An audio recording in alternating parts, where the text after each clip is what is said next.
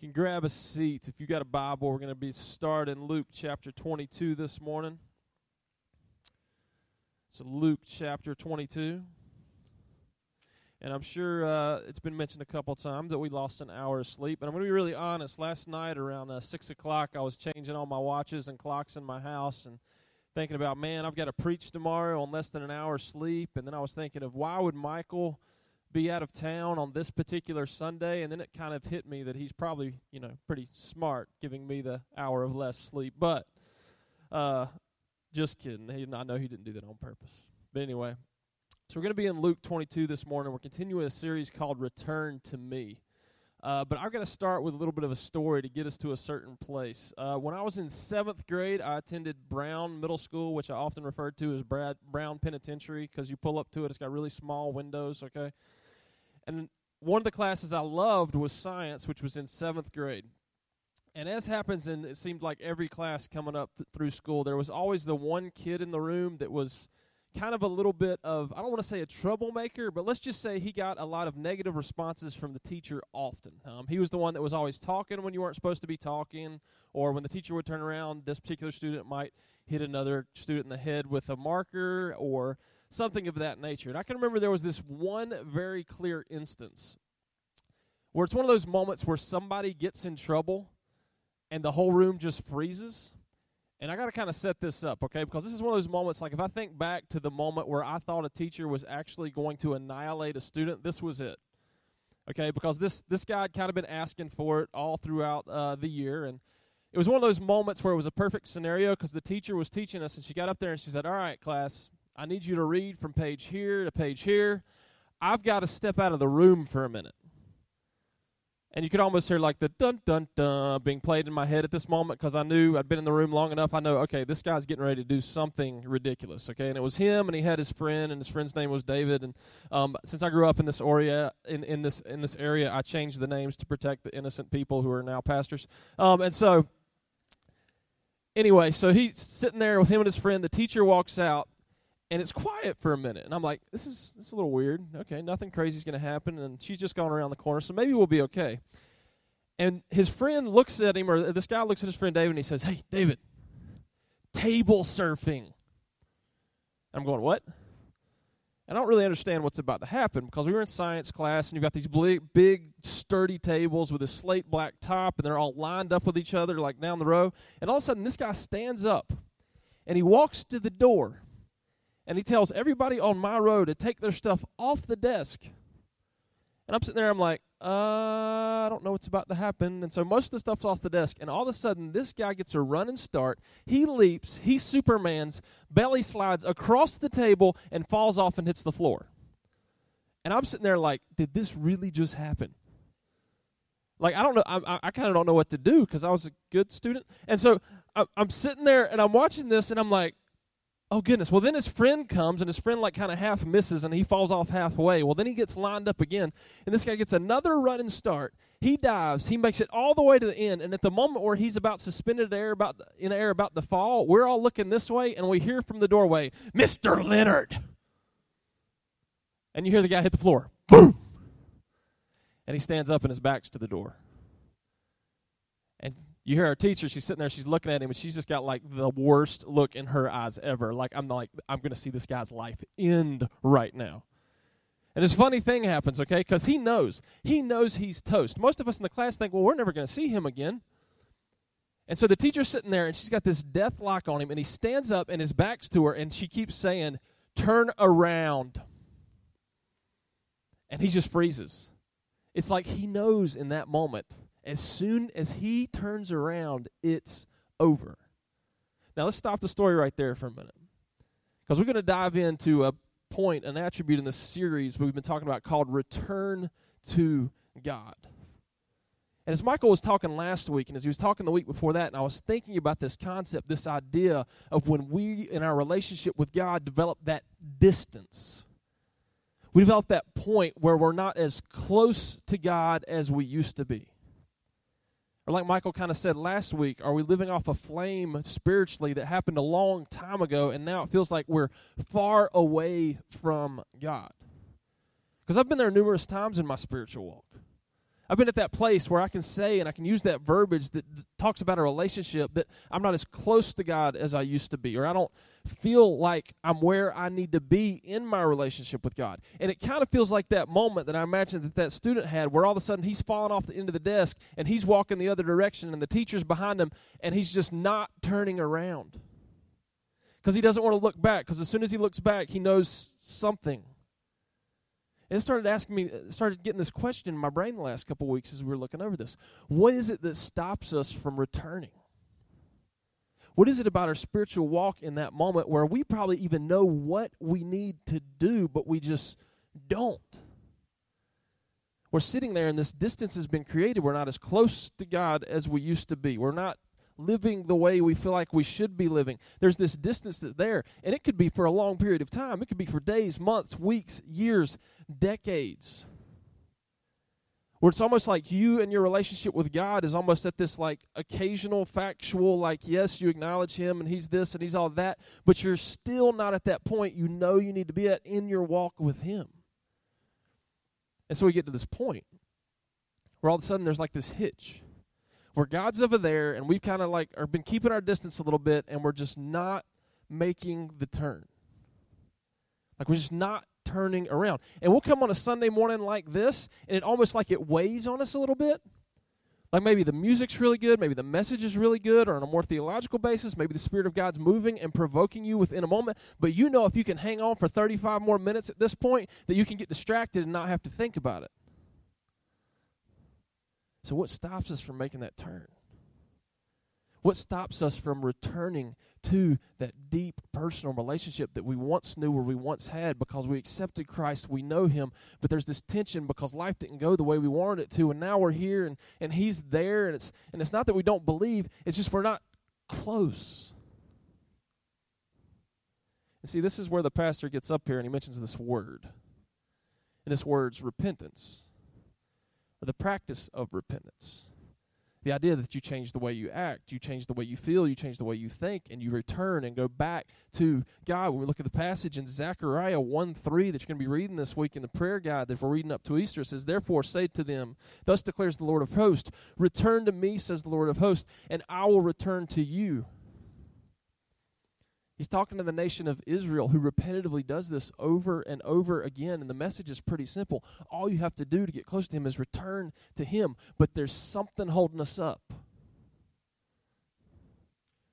I really started thinking about that this week. Because as a pastor, I know you've been to church a lot, and I know there's a lot of people in here who have heard sermons, and you've heard the word repentance, and immediately you think we're going to a place where you're either going to feel conviction or guilt. That I'm going to be up here and I'm going to talk to you about basically some type of behavior modification. That's not our goal this morning. I want to go somewhere completely different this morning. Because I fully believe God wants to remind you of something that I think could be the catalyst in helping you finally go, you know what, I'm going to turn around. I'm going to face him. And look, I don't know what's going on in your life this morning. I don't know what the holdup is. I don't know that it's just been so long since you really genuinely reconnected with God that you're just kind of scared. Maybe you forgot how. Maybe you don't feel adequate. Maybe the reality of the sin that's in your life, you just feel that weight and that guilt, and it seems insurmountable. And you know that if you return to him, then you're just going to leave again. I don't know what it is. But I do feel like I've got to remind you of something this morning. But for that, we're going to look at a story. We're going to look at the story of Peter. Because Easter's coming up, and we've got the Easter story, Jesus' death and resurrection, and Passion Week, and all this stuff. But I want to look at what happens with Peter during this time. Because Peter's kind of a big figure within Scripture. He's the rock. He's the one that God says he's going to establish his church on and through.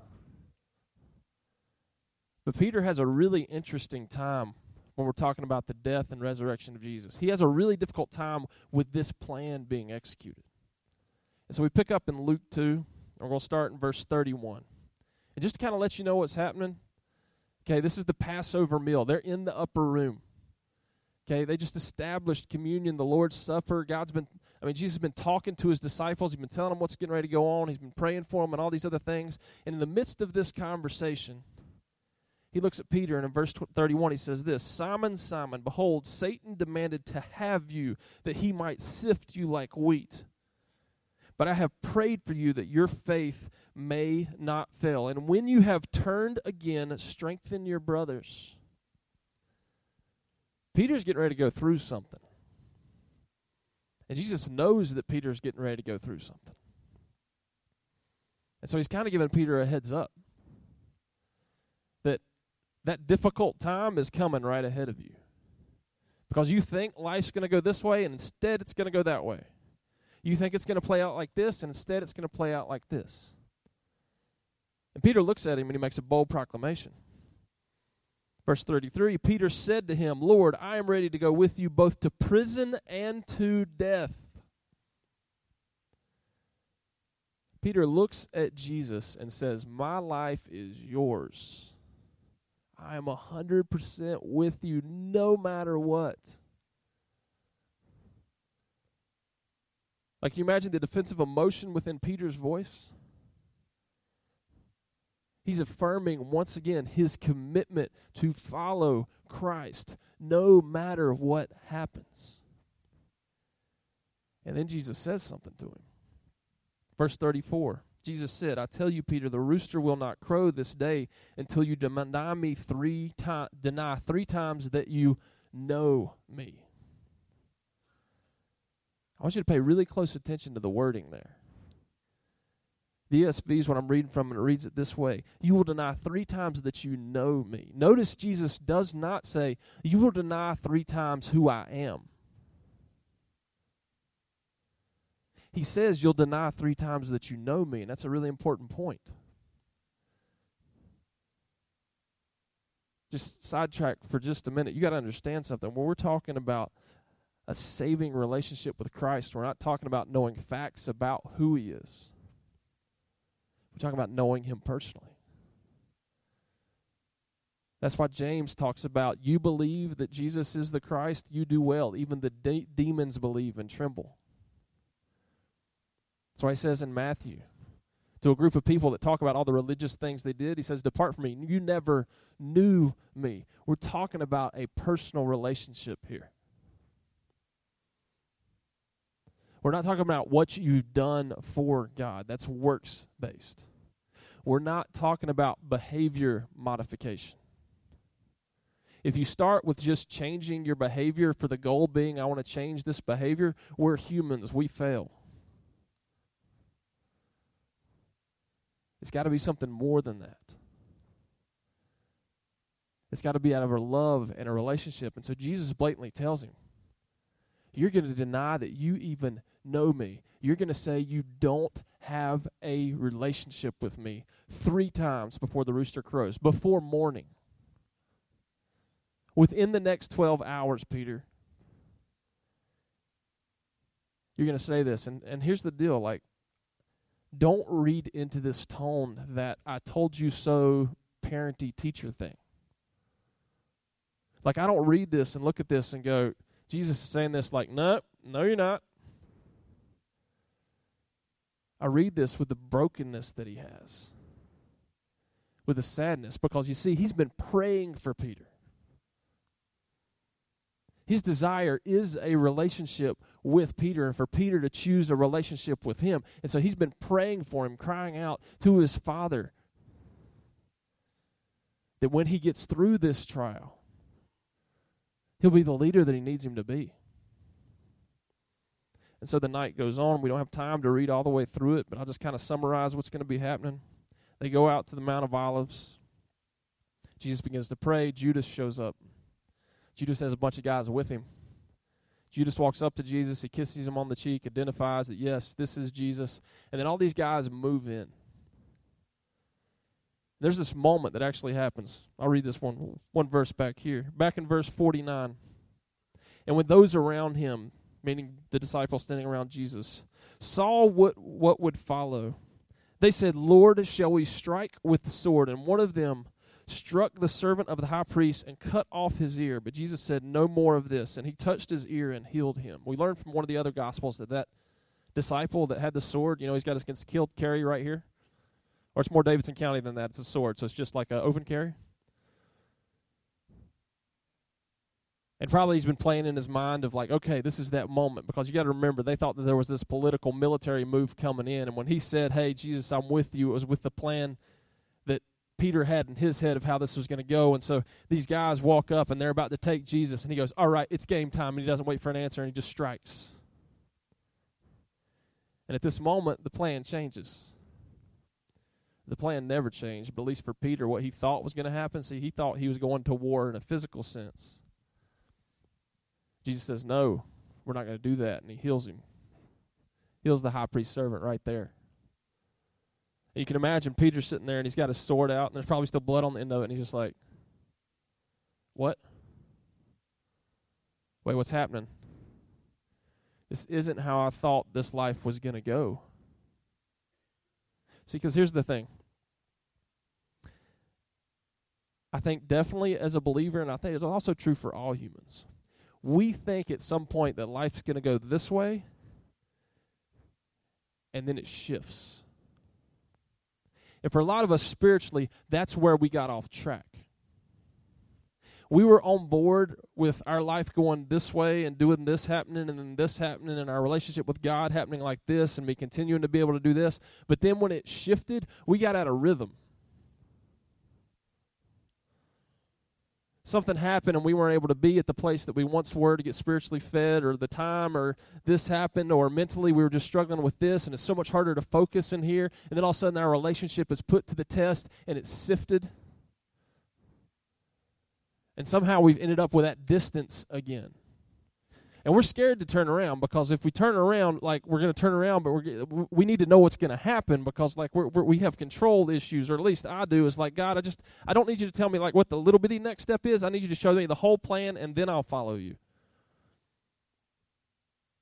See, Peter's really stuck right here. He doesn't know what's happening. And we flip over, and in Luke 54, it gets real in a hurry, because they take Jesus. I'll just read verse 54. Then they seized him and led him away, bringing him into the priest's house. And Peter was following at a distance. And when they had kindled a fire in the middle of the courtyard and sat down together, Peter sat down among them. Then a servant girl, seeing him as he sat in the light and looking closely at him, said, this man also was with him. But he denied it. Woman, I do not know him. There it is, the first denial of knowing him. Peter, in this moment when he's surrounded by strangers, they point him out. Wait, aren't you one of the Galileans that was with Jesus? And just to give you a heads up, like culturally at this time, if they're in Jerusalem with the Passover and everything going on, there's a lot of people there, but it's pretty obvious that he's a Galilean. And therefore, it's probably pretty obvious that he was with Jesus and this other group that was coming in. And this woman sits there and she points him out and says, hey, aren't you one of his disciples? And he goes, woman, I don't know him. See, and Peter enters into a dangerous game. Because Peter suddenly identifies with somebody that he doesn't know, that he doesn't think matters, that, I don't know him. He creates that distance. He denies the relationship. Now let's think through this for a minute. I mean, because this is what we do, right? I mean, we can do this on a Sunday morning even. You can come in here and you can hear the Word of God taught. And you can hear all these verses sung about God, and you can be told by Michael or whoever's speaking that, hey, this is something that you need to do if you're a believer. And what do? We just kind of blank our minds out. We try not to think about it. And we begin to develop this practice where the Holy Spirit moves within us, but we just kind of deny listening to it. And the more you practice it, the better at it you get, and the harder it is to get back, right? Because you develop a habit. So every time you're tempted and you give in, all of a sudden you're just training yourself that it takes less temptation to give in. and you practice denying that you know him. See, that gets scary. For Peter, it doesn't stop. Verse 458, and a little later someone else saw him and said, "You also are one of them." But Peter said, "Man, I am not." And after it had been about an hour, still another insisted, saying, "Certainly this man also was with him, for he too is a Galilean." But Peter said, "Man, I do not know what you are talking about." Third time, Peter denies him. And immediately, while he was still speaking, the rooster crowed, and the Lord turned and looked at Peter. Imagine the feeling right then. All right, now let's just clarify something. Remember that story about the teacher walking through and she's got the look of death at the student of how dare you, and there's anger and all that stuff? That's not the look Jesus is given right there. Like in that moment, I fail to see is what we know about Jesus, that he's turning around and he's going the, "Told you so." Like this isn't the argument with a family member or a parent or a child or whatever that's trying to use Scripture to prove themselves right. I feel like in this moment, Jesus is looking up and he hurts for Peter. Because he knows in this moment, Peter's realized what he's done. You imagine in Peter's mind, I mean, he's just denied, as Jesus already told him he would. He's denied that he even knows this guy. In the Gospel of Matthew, when they have that conversation later on, Peter even says the phrase, when he's sitting there saying, like, "Hey, I'll go with you to death," he even says, "Even though everybody else leaves you, I will not." But he just did. And him and Jesus have that eye contact there for a moment.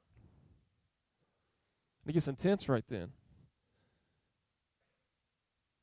In verse 61, and the Lord turned and looked at Peter, and Peter remembered the saying of the Lord, how he had said to him, "Before the rooster crows today, you will deny me 3 times. And he went out and wept bitterly. See, Peter's faith not where he thought it was. And so he gets out of there. He splits. He creates distance. So he knows he sinned. He knows he messed up. He knows he rebelled. And he just gets out of there. And then you can imagine later on, obviously he hears that Jesus died. And he comes back and he's with the rest of the disciples. And man, I don't even know if the rest of the disciples know what happened. I mean, later on they obviously do because many of them recorded it. But in this moment in time in history, as he's sitting there in the room and he's grieving and Jesus is dead and he doesn't really know what's going on and they're all hiding and they're sitting there in fear and he's sitting there and he's going like, wait, my last interaction with Jesus was me denying him 3 times and him knowing it. But I mean, is that so different from where we're sitting right now? We used to be so very close with God. It was like we were all just like right here, and then we moved away. And the last interaction we had was with us rebelling against him. And there's still that distance there, but we're still just not quite ready to turn around. And we're at that level of brokenness. But the good news for us and for Peter is that's not the end of the story. So, listen to me right now. We're not ending on you feeling guilty this morning. We're not ending on you feeling convicted this morning. See, because Jesus died on the cross and rose again. So let me summarize what happened there. Jesus dealt with the eternal penalty of Peter's sin. So let me free you up a little bit this morning. I'm going to hammer on this a little bit here in a moment because there's more to it than that. You know that sin that you're so afraid to turn around and fess up to deal with? You know that addiction, that habit that you formed? That visual image you have of the life you should be leading versus the life you are leading? But you're so scared to turn around? Yeah, God's already dealt with that sin. You're not turning around to an angry God.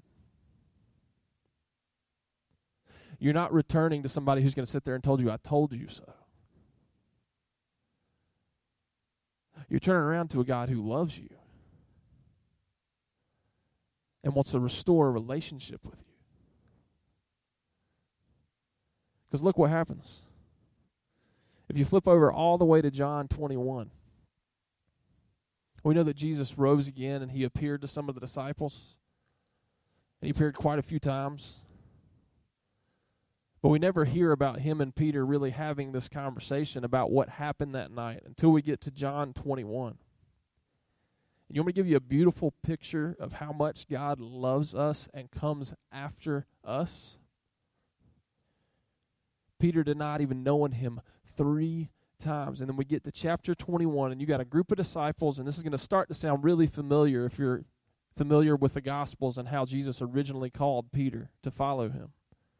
You got a group of disciples fishing in a boat, and they haven't caught anything. We pick up in verse 4. Just as day was breaking, Jesus stood on the shore, and yet the disciples did not know that it was Jesus. Jesus said to them, Children, do you have any fish? They answered him, No. He said to them, Cast the nets on the right side of the boat, and you will find some. So they cast it, and now they were not able to haul it in because of the quantity of fish. That disciple whom Jesus loved therefore said to Peter, It is the Lord. And when Simon Peter heard that it was the Lord, he put on his outer garments, for he was stripped for work, and threw himself into the sea. The other disciples came in the boat, dragging the net full of fish, for they were not far from land, but about 100 yards off. See, I think Peter remembers that first time Jesus was walking on the sea and said, Hey, throw the nets on the other side.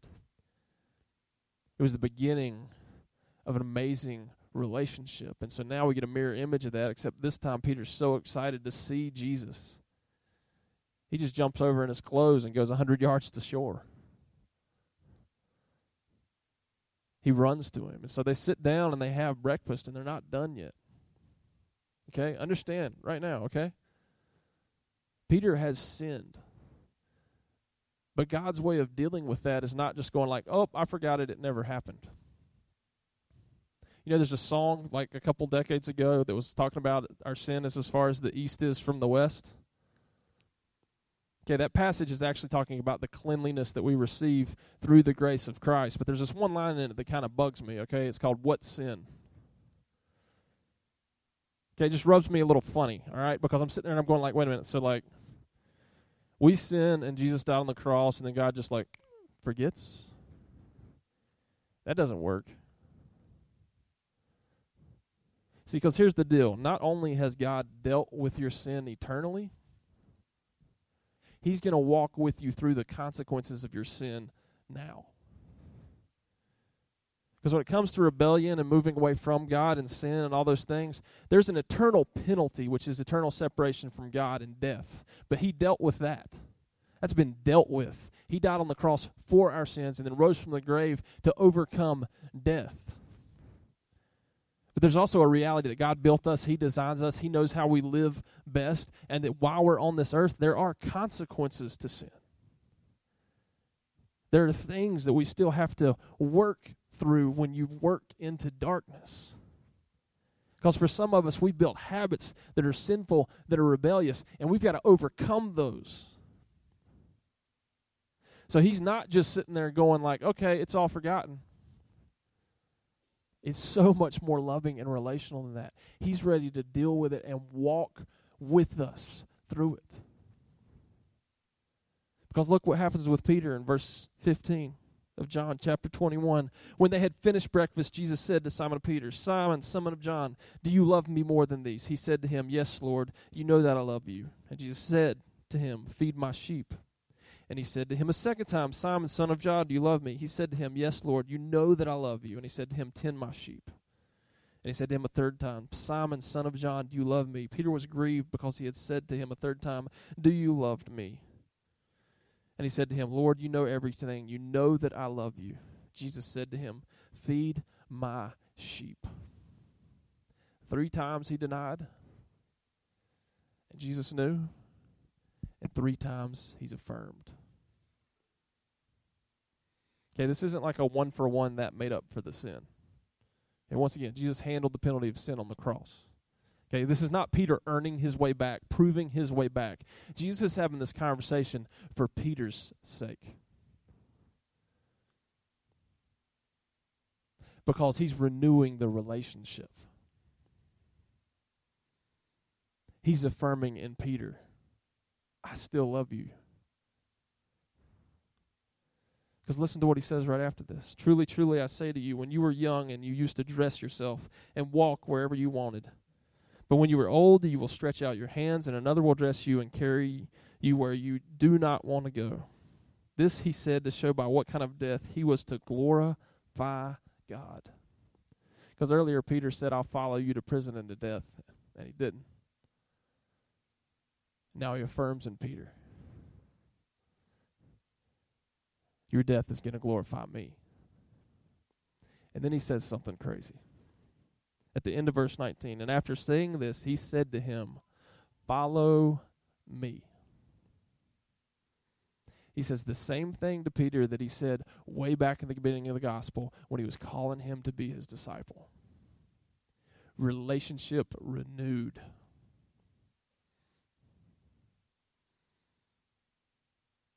Jesus comes to him after his sin, once he's died on the cross and paid the penalty for that eternally. He comes to Peter on the shore, and they walk right back through it to a restored and renewed relationship. I'm not talking about one of those things where you just like, you know somebody and there was this rub like a long time ago, and so for the rest of your life, your relationship with this person has that little bit of like, we're not going to talk about this.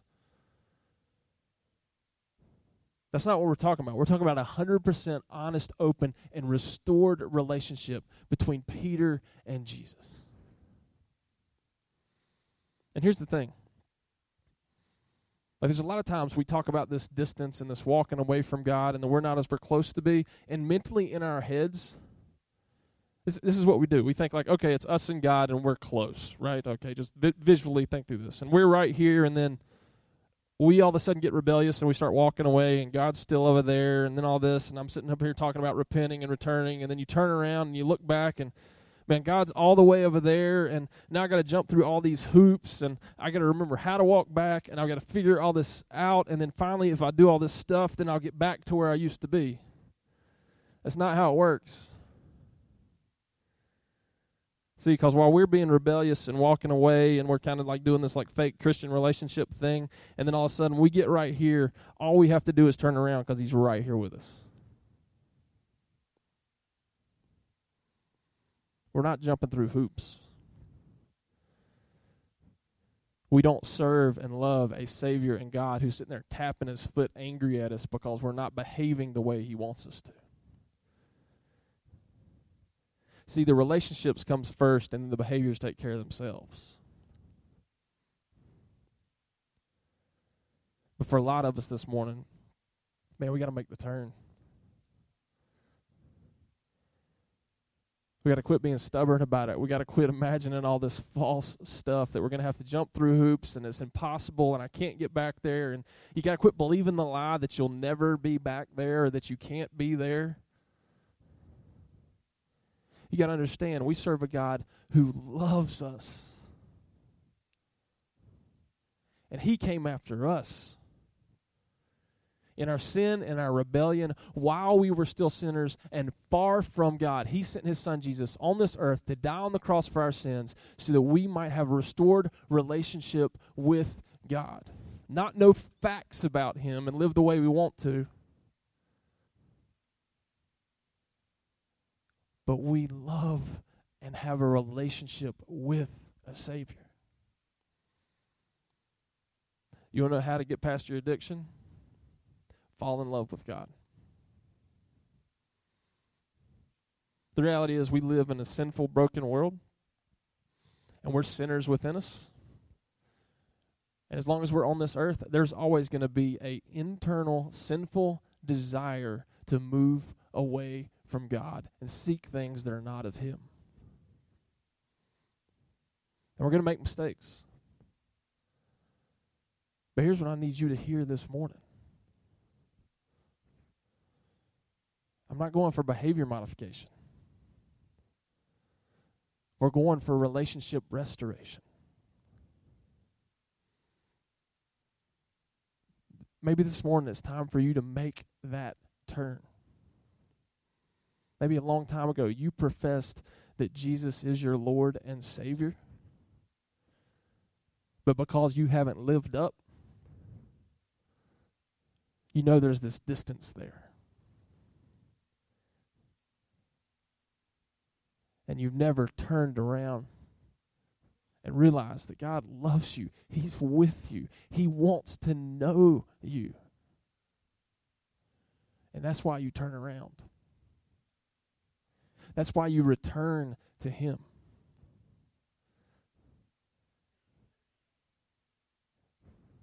Because His yoke is easy and His burden is light. But the lie in your brain right now is telling you that's not it.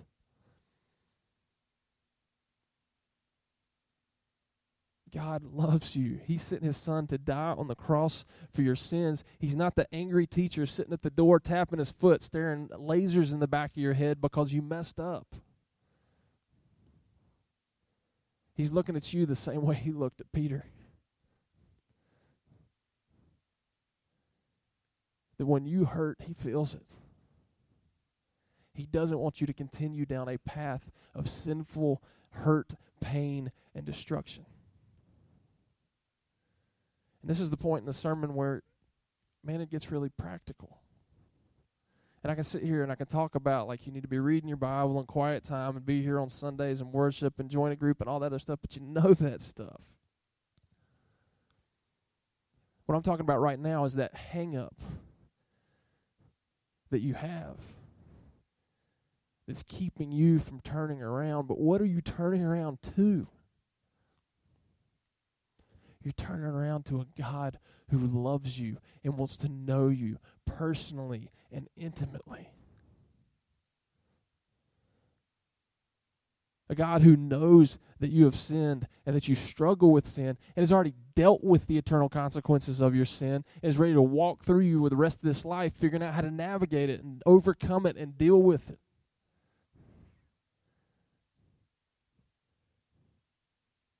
When we talk about the earthly consequences of sins, there's things that we can work through that God can actually use when He talks to other people, because there are a lot of people in this world that don't know Him, that thinks that a room full of Christians are trying to play like they're perfect.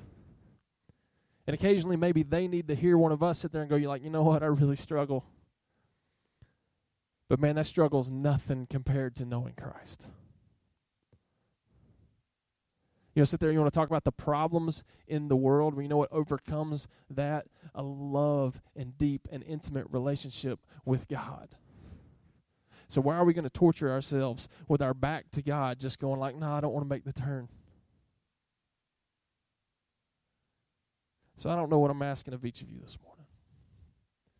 This morning I'm fully going to trust that the Holy Spirit is working in you the same way He's worked in you before.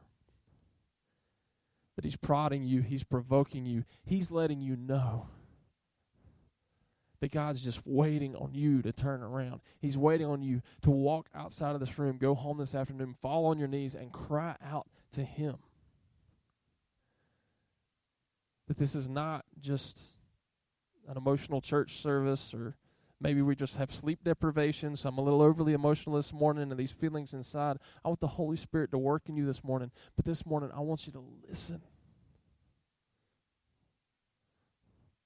I want you to hear that that the Spirit within you that's talking to you is coming from a loving God who wants to know you.